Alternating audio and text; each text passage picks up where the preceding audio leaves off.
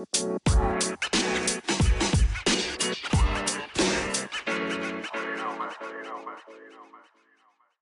story of the MLS, as we all know, comes a long way of 25 years of Major League Soccer history, finally making a dent in the sports world of America, finally being able to compete with Major League Baseball and the National Hockey League, but it's still got a long way to go if it wants to challenge America's game, being the NFL, aka the National Football League. But who knows, maybe soccer can be America's game in the future. It's happened before. Prior to American football, America's game was Major League Baseball. Now it's football with the NFL. Like I said, who knows, maybe soccer one day can be America's game with Major League Soccer. Today we look back at one of the 10 original charter teams of the 1996 MLS season, being FC Dallas. Now we're turning back the clock to the year 1996 in the MLS inaugural season, back when FC Dallas was formed on June 6, 1995, when they were known as the Dallas Burn.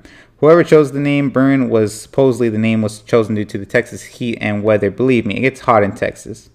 I mean, it's hot in Texas right now, so I can see why they chose the name. Anyways, the Dallas Burn selected Hugo Sanchez as their first player in FC Dallas history, playing their home games at the Cotton Bowl near downtown Dallas in their inaugural game facing off against the San Jose Clash on April 14, 1996, in front of a crowd of 27,779 fans, which sounds like a lot, but to put that into perspective, the Cotton Bowl holded a capacity of 68,252 seats back in 1996 at the Cotton Bowl. So yeah, not exactly that impressive, but still good. Now, the score for that day resulted in 0-0 going to penalties, with the Dallas Burn winning 2-1 in a penalty shootout. But remember, the penalties were pretty unconventional and flat out weird compared to the traditional soccer system, as we all know. I'll let you guys check that out. Make sure to Google MLS penalty shootouts 1996, and you'll see what I mean. Anyways, the Dallas Burn will go on to have a record of 12 wins, 15 losses, ranked second in overall performance in the Western Conference for the 1996 MLS inaugural season, having done okay in their first season. At first, they were alright. However, near the end of the season, they would go on to lose 5 games straight in a row.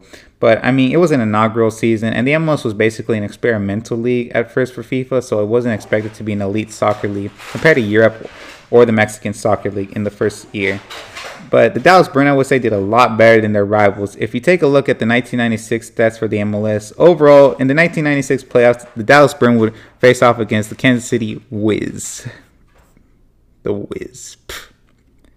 I know, right? The Wiz. Who thought of that name? Hey, guys, let's go to the Wiz game. I'm a Wiz fan. I'm a Kansas City Wiz. Oh boy. Anyways, you might recognize him today as Sporting Kansas City, and in a best-of-3 win series against the Dallas Burn, that Dallas Burn would lose to the Kansas City Wiz in a 2-1 series, with Kansas advancing to the conference finals, with the 1996 MLS Cup champions that year being LA Galaxy. Now moving on to the modern era, having some success in the MLS for some time, having won the 1997 US Open Cup against DC United, and having some success in the MLS Cup playoffs for some time. However, failing to reach the MLS Cup finals, the Dallas Burn would begin a period of transition, rebranding into what is now known today as FC Dallas. After the 2004 season, legendary sports pioneer and club owner Lamar Hunt announced the rebranding of the Dallas Burn into FC Dallas, playing their home games in Frisco, Texas in the newly built Pizza Hut Park. In March of 2005, FC Dallas signed Guatemalan forward Carlos Ruiz, who had scored 50 goals in 72 games for the LA Galaxy, and earned the MVP award for helping LA Galaxy to win the 2002 MLS Cup. Then on August 6th, FC Dallas played their inaugural game as FC Dallas. I know, right? I meant Dallas Burn as FC Dallas for the first time at Pizza Hut Park, and tied with the New York/New Jersey Metro Stars 2-2. Ranked second in the West behind the San Jose Earthquakes, Dallas returned to the playoffs for the first time in 2 seasons, losing in the conference semifinals to Colorado in a penalty kick shootout with Roberto Mina's attempt saved by Joe Cannon. Then in 2006, FC Dallas finished the regular season at the top of the Western Conference, but lost in the playoffs in the conference semifinals again, leading to Collins Clark's dismissal. He was later replaced by Steve Morrow. In 2007, a third consecutive playoff appearance ended at the same stage with a 4-2 defeat of the Houston Dynamo, who would go on to win their second consecutive MLS Cup. In 2005 and in 2007, FC Dallas reached their first 2 U.S. Open Cup finals since their 1997 victory, losing both by 1 goal to the LA Galaxy and the New England Revolution. After that, the following 2 seasons, FC Dallas would miss the MLS Cup playoffs. During the 2008 season, Steve Morrow was replaced by forgive me if I say his name wrong, Shiles Heidman. Then in 2009, the club signed Brian Levea as the club's first homegrown player from its development academy. Moving on to 2010, on November 21st, 2010, FC Dallas had reached the MLS Cup Finals, making their first debut facing off against the Colorado Rapids at BMO Field in Toronto, Canada, also being the first MLS Cup played outside the United States, with only 21,700 people attending, with FC Dallas coming off as one of their most successful seasons to date, having reached their final ranking third in the Western Conference with 12 wins, 4 losses, and 14 ties. However, all of this will come to an end with FC Dallas losing 2-1 in extra time by an own goal scored by FC Dallas defender George John in extra time, ending the FC Dallas dream of winning an MLS Cup trophy at the moment. At the moment, everybody. Don't worry, FC Dallas will win one eventually.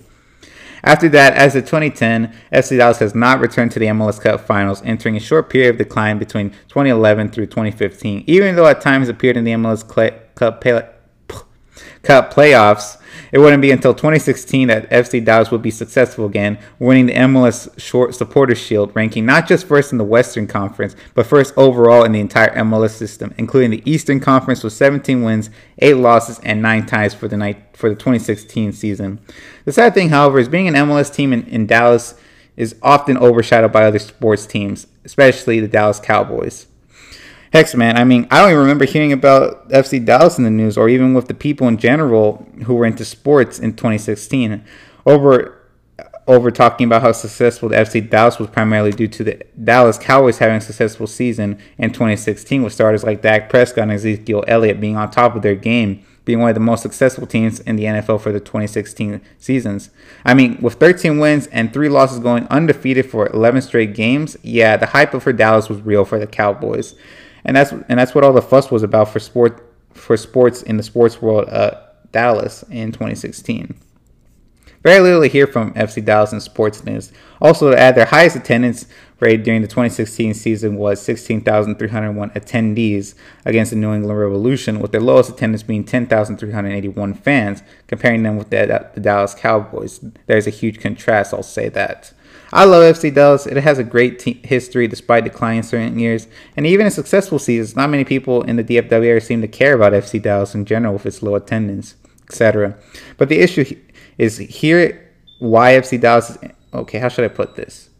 The issue is FC Dallas is underappreciated due to 2 factors, being Toyota Stadium, home of the FC Dallas, formerly known as Pizza Hut Park, is not even located in Dallas. It's almost an hour from Dallas, located in Frisco, Texas. While most of the sports teams in Dallas, for example, the Dallas Stars and the Dallas Mavericks, literally play in downtown Dallas in the American Airlines Center, while the Texas Rangers and Dallas Cowboys play in Arlington, Texas, less than 30 minutes, and has the advantage over FC Dallas due to being in Frisco. Compared to downtown Dallas and Arlington, Texas being one of the go-to places for entertainment in North Texas, having Six Flags Over Texas, Hurricane Harbor. Obviously, there's 2 sports teams that are there, and not too far from the other 2.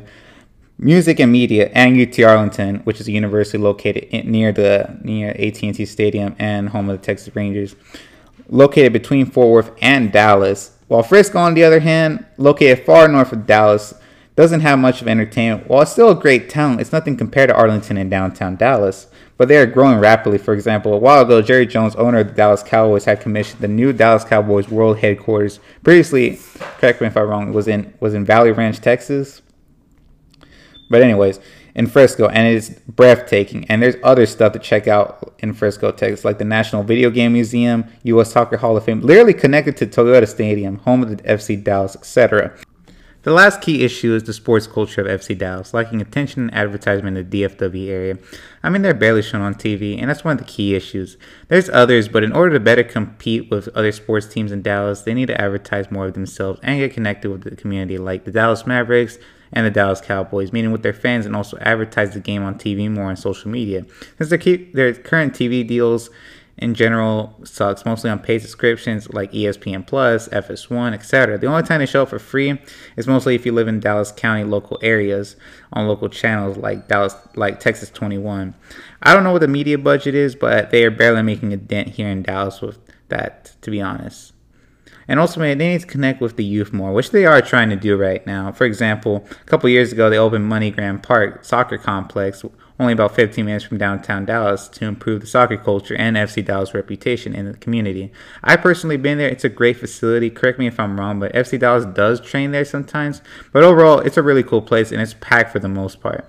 Only the night games is less crowded, but yeah, FC Dallas has been stepping up their game with the community. Overall, the team is underestimated. I personally love FC Dallas. It has a rich history despite the decline. I know in the future it will grow in the ranks of Dallas sports. Maybe in 10 to 15 years from now, who knows, but currently not now. In 2020 to 2021, they're one of the few badly hit teams with COVID-19, along with Nashville with the highest percentage of players and staff sick, and which did not participate in the MLS's back tournament, canceling its MLS comeback tournament at Disneyland, ranking 6th in the Western Conference and eliminated in the second round of conference semifinals 1-0. As of 2021, FC Dallas is currently playing its 2021 season, currently ranked last in the Western Conference at the time of this video, with 1 win, 3 losses, and 3 ties, with their next game against Minnesota United June 19, 2021 at 7:30 p.m. Central Time at Toyota Stadium. Overall, FC Dallas is a great MLS team despite decline, like I said. It's one of the few clubs to have been formed and owned by Lamar Hunt, the same man who pioneered the modern American sports world, and owner of the Kansas City Chiefs, etc. Coming a long way from 25 years of FC Dallas history, it's one of the most unique sports teams in the sports world, I have to say. And that's just a quick history of the team. There's so much more, but that's all for this week's episode. Thank you guys for listening, and good night.